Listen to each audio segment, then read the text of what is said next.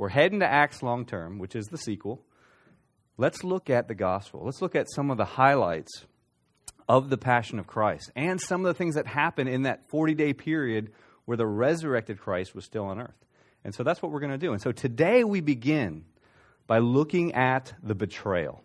And what I want to do with these 8 sermons, or what I hope to do, is really contrast the human actions with the glory of Jesus Christ, with His actions, His behavior.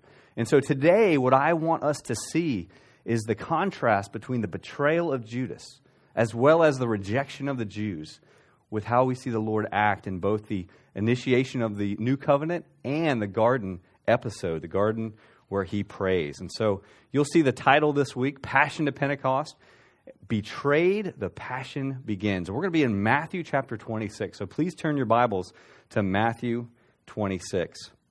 And you'll see this passage on the board. This is a passage from Ephesians 2, and some of my favorite passages in the New Testament is when you see the words, but God. You'll see some situation, some scenario, usually a reflection of human nature or sin, and then you'll see, but God. And this incredible contrast of grace. And you see that here in Ephesians 2. And you were dead in the trespasses and sins in which you once walked, following the course of this world. But God, being rich in mercy, because of the great love with which He loved us, even when we were dead in our trespasses, made us alive together with Christ. And it's in that contrast, as we see the depths of sin and human depravity, that the glory of Christ and His gospel shines the brightest.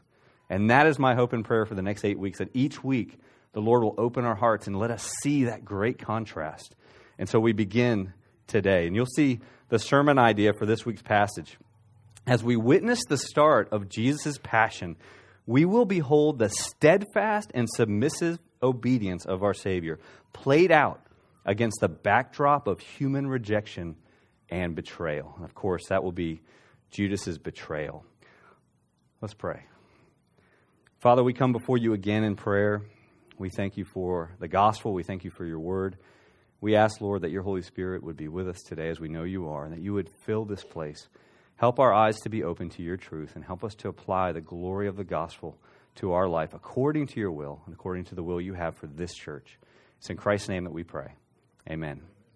First, what we're going to see are 5 subpoints or mini points in the narrative that really paint the picture of Judas' betrayal as we get close to the beginning of the passion. And then we're going to see the climax of the narrative, and in some ways the climax of the entire gospel of Matthew, with Jesus again instituting the new covenant, the Lord's Supper, and then in the garden where He prays. And then we'll simply close out as we see the betrayal finish. And so the first thing I want us to look at, just in simply verses 1 and 2. And by the way, you want to have your Bibles definitely open and following along, because we're going to skip around. We can't read every verse. It's a long passage, but we're going to skip around and look at some key passages. And the first one, in verses 1 and 2, is we see that the betrayal is known. What I love here is that Matthew begins this chapter by showing us, before we get to the high priest wanting to kill Jesus, before we get to Judas becoming the betrayer, we see here right at the beginning of chapter 26 that Jesus is in control of the whole situation. The betrayal was already known. Look at verses 1 and 2. When Jesus had finished all these sayings, He said to His disciples, "You know that after 2 days the Passover is coming, and the Son of Man will be delivered up to be crucified." This probably happened late Tuesday or early Wednesday of the Passion Week. And we know in the gospel accounts there's several times where Jesus tells His disciples about His coming passion, tells them about His death and resurrection. And what's amazing in almost every account, especially in Mark's gospel, you see this, right after the next passage is them arguing about which one of them is the greatest. It's like they didn't get it. They missed it. But what Jesus does, and it's so wonderful, is He puts this framework so that once the Holy Spirit enters them later on, they'll be able to come back and see the whole plan and understand the whole climatic moment in redemptive history. And so as it comes true, the lights come on and it makes sense. It will make sense for them in the future. But He's making it so clear here that God is sovereign, that God is in control of this event. It reminded me of, now you understand, I'm kind of a skeptic when it comes to like miracles, and I have to fight against that. It's just in my nature. And so I'm not one of these guys that believes in all this, sometimes. I'll give you the benefit of the doubt if you tell me, because it's me. I just am a skeptic. So you have to know that before I tell you what I'm going to tell you. This is a true story. In 1993, I was in the Coast Guard in New York City, and I had this dream that me and my buddy Rick, who we were out in the Coast Guard, we were teamed up on the same crew in the Coast Guard. We were like cruising along in New York, and there's this blimp that we watched crash. Now, it wasn't a traditional blimp. It was from some cartoon I watched with Yogi Bear as a kid, where it was like this wooden boat that had a balloon over it, and it kind of crashed. Anyways, I told Rick this dream, and we laughed about it. You tell your buddies your dream. Then like a couple months later, it's 4th of July. My parents were on the boat. They were up in town. We're taking them around on the Hudson River. And all of a sudden, we look over the buildings, and a blimp is crashing. It was a Pizza Hut blimp. And I'll never forget, when we looked and realized what it was, my friend Rick looked at me like, just crazy. Because the dream meant nothing until we actually saw something happen. And then it kind of freaked us out. So these words of Jesus are really, it's almost like they're falling on deaf ears. The disciples just don't get it. They don't understand. But one day, when the gospel is complete, when they receive the Holy Spirit, they can come back here and see that all of this happened according to the plan of God. And we see this in Acts 2, actually in Peter's sermon, his first sermon on the day of Pentecost. He says, "Men of Israel, hear these words. Jesus of Nazareth, a man attested to you by God with mighty works and wonders and signs that God did through him in your midst, as you yourself know. This Jesus," here it is, "delivered up according to the definite plan and foreknowledge of God. You crucified and killed by the hands of lawless men." You see in that last statement the combination of the sovereignty of God and yet the human actors, the human responsibility. And so it's important for us as we go in here to know that the betrayal is known. Jesus is in complete control, and this is according to the definite plan and foreknowledge of God. But not only was the betrayal known, we also see that there was the need of a betrayer. We see in verses 3 through 5, the chief priests come. They have their little plan. John tells us in his gospel that this was inspired by the resurrection of Lazarus that made them even more. Now, they wanted to kill him from the beginning, but that really irked them. That really got them upset. And so we see them here conspiring. We need to kill him, but not during the feast, because they feared the people. And they had good reason to fear the people, because during Passover, the population of Jerusalem swelled fivefold. It's a lot of people. And every year at this point, there was a lot of messianic hope attached to this event. And so if they got wind that they were going to kill this figure, this Jesus, who was still very popular, well, it would be very hard for them. So they wanted to do it by stealth. Now, they didn't know they needed a betrayer, because that would have been a great idea. They didn't know that was going to come and fall in their lap, as we'll see in a few moments. But they needed a way to get to the Lord. What's really funny for me in the text is it says by stealth. Now, does stealth work on God? There's no stealth technology that works on God. So I find it humorous that they had this plan. They didn't know who they were dealing with. But nonetheless, we see that they needed a betrayer. They needed a way to get to the Lord without setting off the people. So the betrayal was known. A betrayer was needed. And next, a very important passage that we don't always connect with Judas, but a betrayer was inspired. This anointing of Jesus' feet in Bethany, I believe, was the event that really was it for Judas. Okay, he said, all right, I've had enough. Now, we know that Judas was associated with the Zealots. We know that all the disciples really didn't get it when it came to Jesus' mission. And they thought more in physical terms of a Messiah and of a king. But we look at this passage. We know from John's account that this is happening with Martha and Mary and Lazarus. It's in Simon the leper's home, but those three siblings are there. And the woman who anoints Jesus' feet is Mary, the same Mary in Luke 10 that we see at the Lord's feet while her sister Martha is busy serving. And you see how she takes this alabaster flask. This was an incredibly precious ointment. It probably came from the nard plant, India. According to John's gospel, it's worth 300 denarii, which is the annual wage of a working man. And so she takes this, and you probably heard in other sermons that once you open this jar, once you break it, there is no putting it back in. It's kind of like all at once. In fact, most people who could afford to have an alabaster flask of this type of ointment, they never used it. They would pass it down from family to family. It was very precious. When I was a kid, maybe you had this, we had the living room in our house that you could never go in. Like, no one could ever use the living room. You couldn't. Alarms would go off if the kid's foot went in there. I think Christmas was the only day we ever used it. And so this alabaster flask was kind of like that. You had it, but you never used it. And so it was an incredible sacrifice for Mary to break this open and anoint Jesus' feet. And this is where we see, in verse 8 you'll see it, the disciples saw it and they were indignant, saying, why this waste? Why this waste? This could have been sold to help the poor. And again, in John's account, we'll see this here. Actually, I have this slide for you on the screen. In John's account, we see that it was actually Judas that he focuses on and his attitude towards the event. Look what the text says. But Judas Iscariot, one of his disciples, who was about to betray him, said, why was this ointment not sold for 300 denarii and given to the poor? John informs us a little insight here. He said this not because he cared about the poor, but because he was a thief. And having charge of the money bag, he used to help himself to what was put into it. And so I think Judas is struggling already. And he's seeing Jesus, maybe he is paying attention. Jesus is continuing to talk about his death.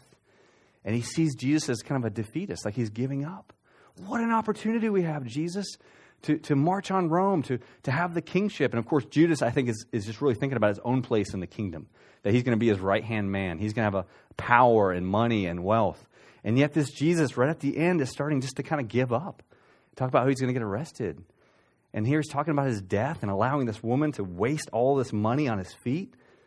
And I believe this was enough for Judas. I think this event inspired him. Look what, as we continue reading, verse 10, but Jesus, aware of this, said to them, why do you trouble the woman? For she has done a beautiful thing to me. Before we move on, I just want to focus on that. I love that passage.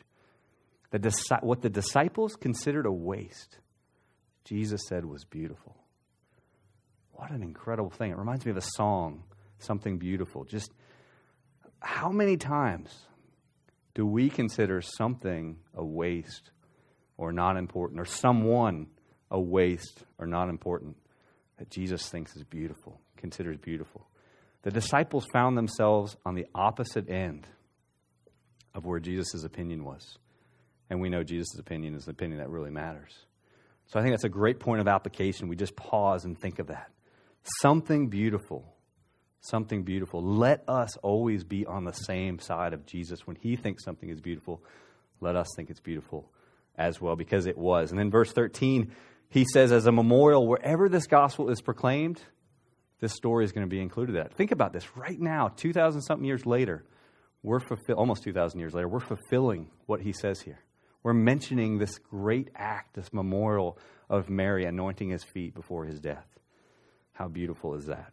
Nonetheless, a betrayer is inspired. And then we see in verse 14 the word then. That word then connects us back to the preceding section. So there's a little bit of evidence in the text that indeed the anointing, the waste from Judas' point of view of this expensive ointment led Jesus to go right to the chief priest. Imagine them. They're already thinking, we got to kill this guy. How are we going to do it? The people will get upset. We got to do it by stealth. Man, if only we had someone on the inside. It's probably what some of those chief priests are thinking. And then Judas falls right in their lap. Verses 14 through 16, a betrayer hired. So betrayer's known. Betrayer is inspired, which we just saw. And now a betrayer is hired. Then one of the 12, and there's the irony. Don't miss that. One of the 12,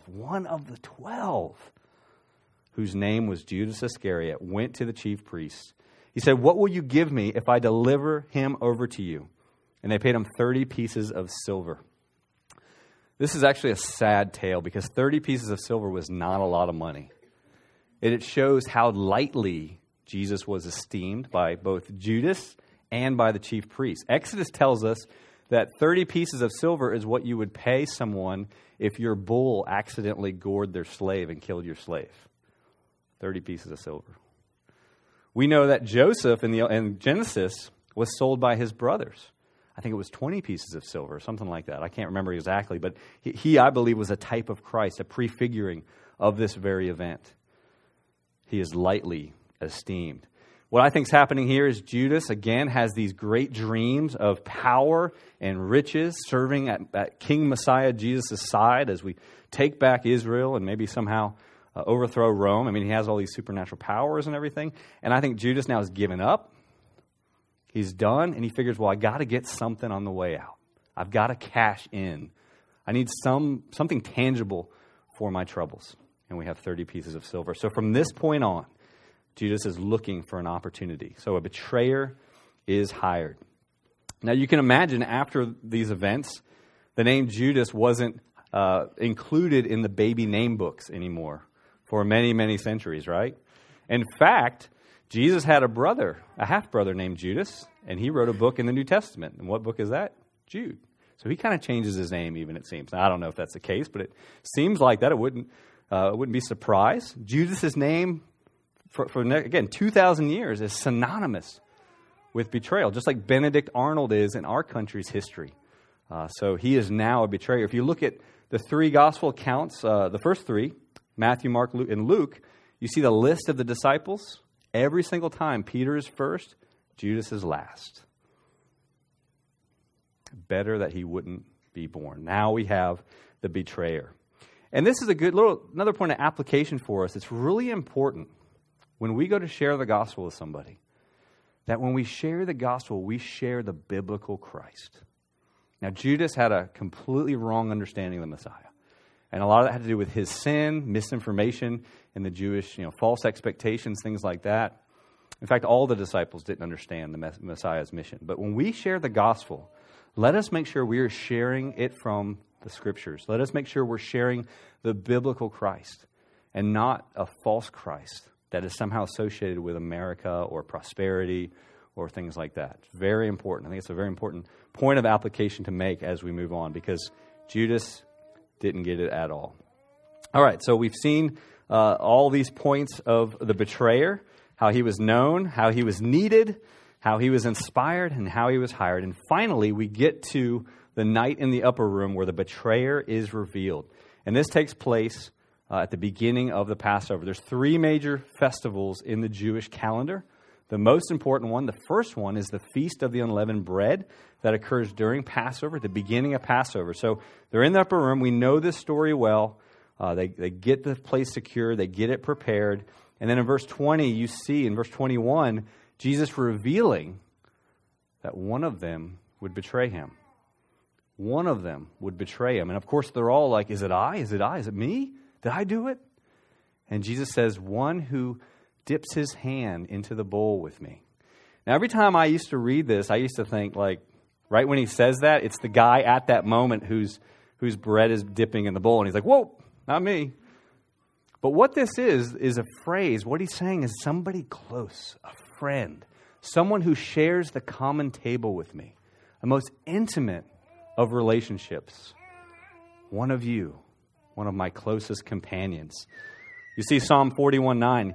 Even my close friend in whom I trusted, who ate my bread, has lifted his heel against me. Jesus actually quotes this in John's account, John chapter 13.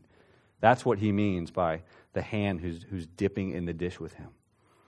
And then he says, the Son of Man, look at verse 24, the Son of Man goes as it is written of him, but woe to the man by whom the Son of Man is betrayed. It would have been better for that man if he had not been born at all.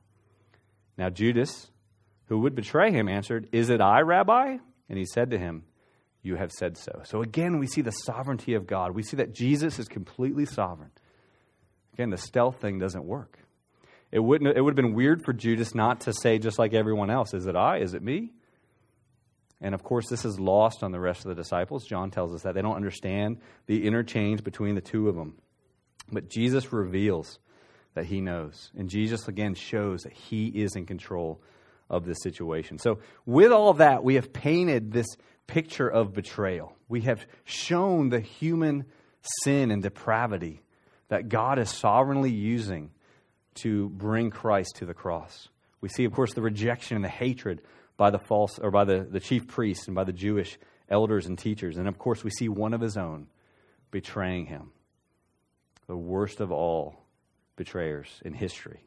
Now we transition to the nature of Jesus Christ. Now we transition to this character we see of him. And you'll see, but God, Messiah steadfast. We're just going to see this in two quick episodes. His steadfastness and his submissiveness to the mission. What we have here, we have to remember, is this is the climax of redemptive history.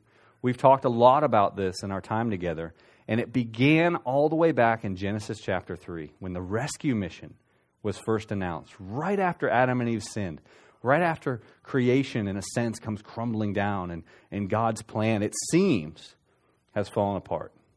But you can't catch God off guard. He had a plan already, worked in his triune nature of the rescuer who would come. And that's where we're at in the course of history, in the course of time, in the course of the Scriptures, the climatic moment. And so we see the Lord's Supper, verses 26 to 29. And he is instituting the new covenant. Let's read this together. Now, as they were eating, Jesus took bread, and after blessing it, broke it and gave it to the disciples and said, "Take, eat, this is my body." And he took a cup, and when he had given thanks, he gave it to them, saying, "Drink of it, all of you, for this is my blood of the covenant, which is poured out for many for the forgiveness of sins." Now, a couple important points here. Of course, this is the Lord's Supper. The words, "this is my body," has probably been more written and more arguments and debates in the last 2,000 years because of those four words than anything.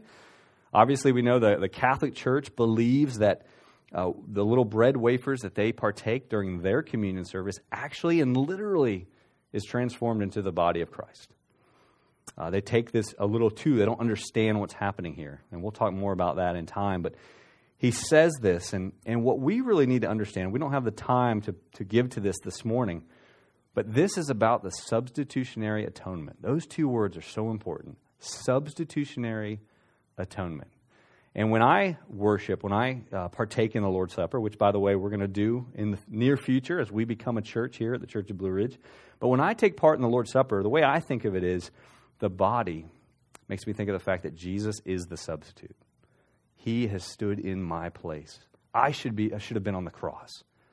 I should have died. He substituted for me. And the body, his body is broken, just like the bread is broken in my place. And it's so important. And when it comes to the blood, that's the word atonement. So substitutionary atonement. He spills his blood to cause the forgiveness of my sins, to wash away my sins as one that he has chosen to save. Substitutionary atonement. And when it says that he took the cup, you may or may not know this, but the cup in the Old Testament is always associated with the wrath of God, the pouring out of God's wrath. He took that cup. He took that wrath on my behalf and yours for those who are in Christ. He took it for us. It's amazing.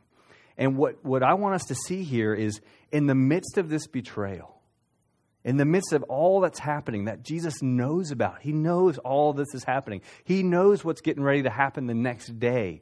And he is so committed, so steadfast to the mission. That's what amazes me. That's what I want us to see in contrast to all the human action that's taken place, all the hatred, all the betrayal. And he knows it all. One thing we have to understand is Jesus was not a martyr. Okay, Jesus was not a martyr. He gave his life willingly. He could have said stop at any moment, and it all would have stopped. And that's what is so amazing to me. He didn't veer from the mission, because what we have with the Lord's Supper is the institution of the new covenant. All of the Old Testament covenants, from Noah to Abraham, Moses, David, they all arrive here at this moment in time. This is what it's all about. The climatic moment in the rescue mission, the new covenant. And we have a Savior who doesn't veer away. He doesn't say stop. He is steadfast and committed to the mission, which is our salvation. Don't miss that. Don't miss the beauty of this moment. He took the cup, poured out for many. An incredible passage from a steadfast Savior. You'll see some passages here on the screen, just a couple Old Testament passages that connect the blood, the spilling of blood, to the covenant. In Exodus 24:8, at the inauguration of the Mosaic covenant, says Moses took the blood and threw it on the people, and he said, "Behold, the blood of the covenant that the Lord has made with you in accordance with all these words." How much more now with the new covenant and what Christ has done for us on the cross. Zechariah 9:11 has a prophecy of the new covenant. It says, "As for you also, because of the blood of my covenant with you, I will set your prisoners free from the waterless pit." And then The writer of Hebrews tells us in the book of Hebrews there, and in the same way, he sprinkled with blood, that's talking about Moses, sprinkled with the blood both the tent and all the vessels used in worship. Indeed, under the law, almost everything is purified with blood. And without the shedding of blood, there is no forgiveness of sins. Now, my family loves superhero movies. We have thoroughly enjoyed the whole Marvel movie craziness over the last decade. It has been a lot of fun. But one thing about all the heroes, the man-made heroes, whether it's DC Comics, Marvel, or someone else, every single one of them has a flaw, a very big flaw. And I actually like that. There's no hero we can come up with through our human imagination that is truly a hero. But Jesus Christ is the real hero. And we see that here because of his commitment, because he at any moment had the power to make it all stop, and he didn't. He didn't stop.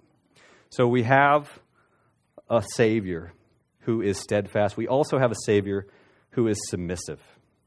Look with me now as we arrive at the garden. Then Jesus went with them to a place called, someone help me out here. I cannot say this word. Thank you. It's one of those tongue-tied words. I can't say. They're making fun of me. I was making fun of myself at small group the other night. So he's in the garden now. The Lord's Supper has ended. They kind of walked back to the Mount of Olives where this garden is. In fact, there's supposedly olive trees still there today that were there during this event. At least I've been told. It's pretty amazing. And he takes the disciples, tells them to sit here. Then he takes his inner circle, Peter, James, and John, a little bit farther. And look what he says. He began to be sorrowful and troubled. Then he said to them, my soul is very sorrowful, even to death. The word there refers to a very deep distress. He says, I am very sorrowful. Stay here and watch with me. He wanted these three, his closest of the disciples, to pray with him. And you know what? They had good reason to pray because we missed this section. We're going to pick it up next week with the predictions of Jesus that all of the sheep would be scattered. All the disciples would flee and abandon him. Peter, in fact, would deny him 3 times. And so you think these guys would be like, you know what? I don't want that to happen. Let's pray. They fall asleep. I would have too. There's no doubt. I would have been gone. So Jesus, though, goes and prays. And let's look at his prayer. This is so important in verse 39. Going a little farther, he fell on his face and he prayed, saying, my Father, if it be possible, let this cup pass from me. Nevertheless, not as I will, but as you will. A little bit further in verse 42, again, for the second time, he went away and prayed, my Father, if this cannot pass, unless I drink it, your will be done. A few things to observe here. The humanity of Jesus Christ is coming out. Now, he was 100% God, or he is 100% God, 100% man. And we focus so much on his deity. We have to remember, too, he was all man. And so for me, this is encouraging as the writer of Hebrews tells us that our Savior suffered and was tempted in every way that we are, and yet without sin. And so he's here. He's not afraid. He's not scared. He just knows what's coming, and his humanity is coming out. And he's saying if there's any other way, he's not abandoning the mission, but if there's any way to accomplish this, any other way. But he didn't allow for 1 second. He said, not my will, your will be done. And as we said, if there is no other way, unless I drink it, your will be done. We have a submissive Savior. He was committed and steadfast, also submissive to the will of the Father.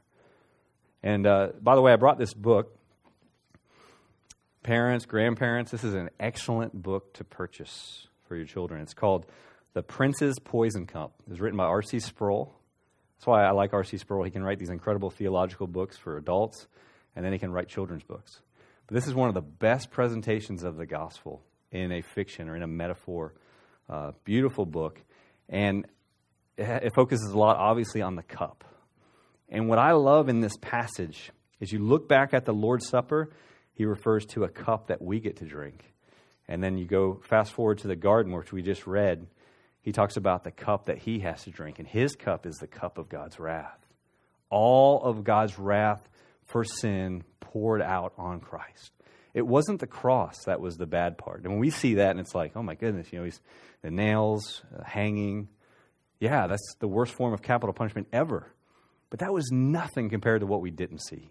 And that was the Father turning his back on the Son and pouring out all of his wrath on the God-man that should have been poured out on us for our sin.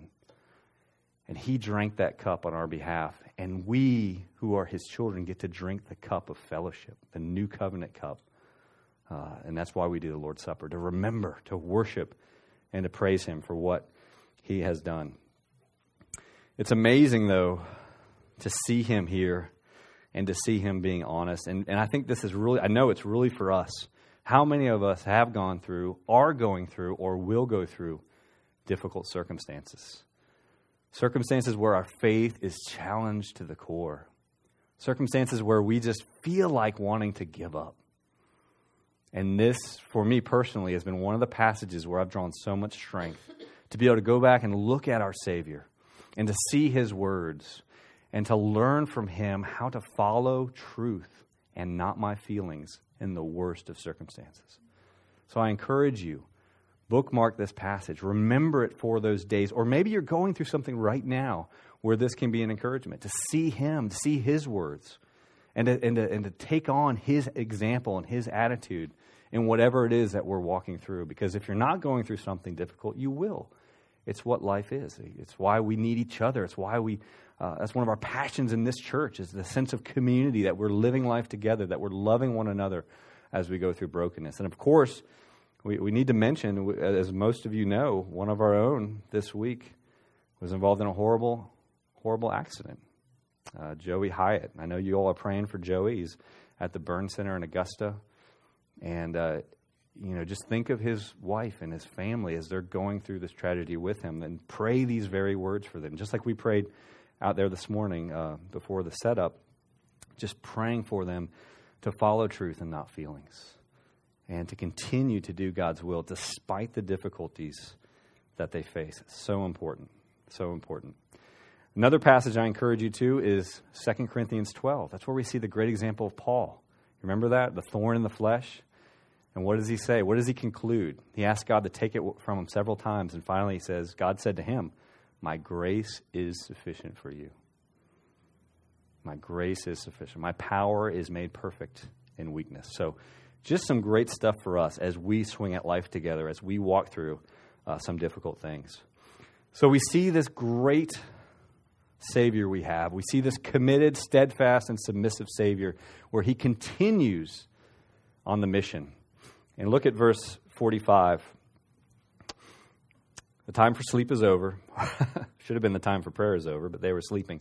He says, then he came to the disciples and he said to them, sleep and take your rest later on. See, the hour is at hand, and the Son of Man is betrayed into the hands of sinner. Rise, let us be going. See, my betrayer is at hand. What I love there is you see a strong Savior. You see a Savior who, because of his time of prayer in the garden, is now strengthened. We learn, I think, in Luke's gospel that angels ministered to him during this time. He's strengthened. He's ready now to finish the mission. Unfortunately, the disciples didn't take advantage of the time, and they don't have that same strength. And we're going to see them now as the betrayer comes. And that's the final part of today's sermon, just simply that the betrayal is complete. Verses 47 through 56 shows us Judas leading the mob to the secret place in the Olivet Garden there and arresting Jesus. Look at verse 48. He's not called Judas anymore. He's got a new name. Now the betrayer had given them a sign, saying, the one I will kiss is the man. Seize him. And in all irony, he comes up to Jesus and greets him as Rabbi. How sad. Now, he doesn't call him Rabbi for his sake. He calls him Rabbi to show the mob who the guy is. Because it's dark. Everyone kind of looks the same back then. And so most of the folks wouldn't have recognized him. And then he kisses him, making that famous phrase, betrayed by a kiss.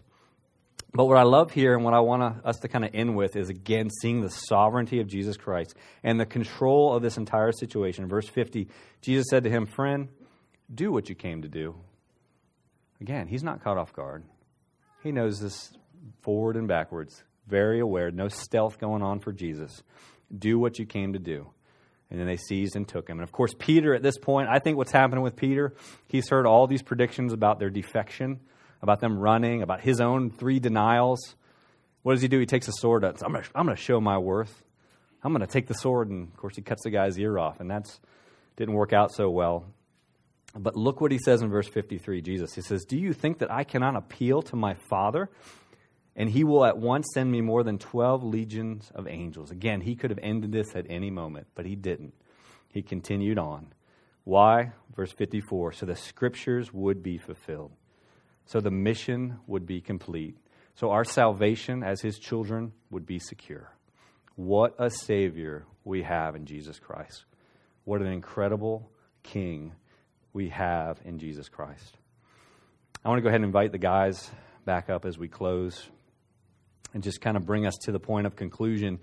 And my encouragement for those of you who are saved, who are God's children, again, meditate on some of the truths we looked at today in this passage. Some of the ones that were important for me, just the idea of something beautiful. That something that was rejected by the disciples, something that was seen as a waste, was so beautiful and so precious to Christ. What in our lives are we in danger of making that same mistake with? Let us have eyes like God. Let us see people in situations like he sees them.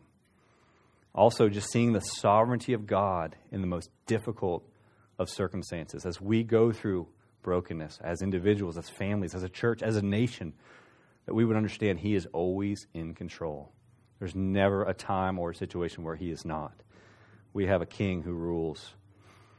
And then finally, following his example, let us see Jesus as our flag bearer, our leader, our king.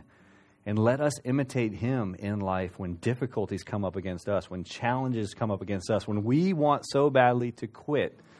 Let us say with Christ, not my will be done, but your will be done. And let us learn to follow truth and not our feelings in those moments. And finally today, if you're not sure or you know that you're not a follower of Christ, that's why we're here. We're here to share the gospel. So please don't let a moment go by. Come and talk to one of us. Email us. Chase us down during the week. Myself, Robert, others in here. We want to share the truth of the gospel of Jesus Christ, which we're looking at in detail these next few weeks. So let a day not go by where you don't ask about that truth and hear of the glorious rescue mission of our Creator. Let's pray. Father, we thank you for this first look in these episodes from your passion to the Pentecost. We thank you, Lord, for your example. You are incredible, and we give you glory and praise this morning. Help us to understand that when we look at the depth of sin, whether it be the sin of your enemies in this passage or even our own sin, the gospel shines so bright, and the rescue mission of your grace is amazing. But Father, for those of us who are your children, let us not keep that a secret. Let us, especially this Easter season, have the courage, whether it be walking across the room, walking across the cul-de-sac, or walking across my office to share the gospel with someone, or even connect and begin a relationship to tell someone of the truth of Jesus Christ. Let us take this out and go public and not be ashamed. Not be ashamed. We love you so much, Father. We thank you for this time. Impress upon our hearts your glorious grace. And it's in Jesus' name that we pray. Amen.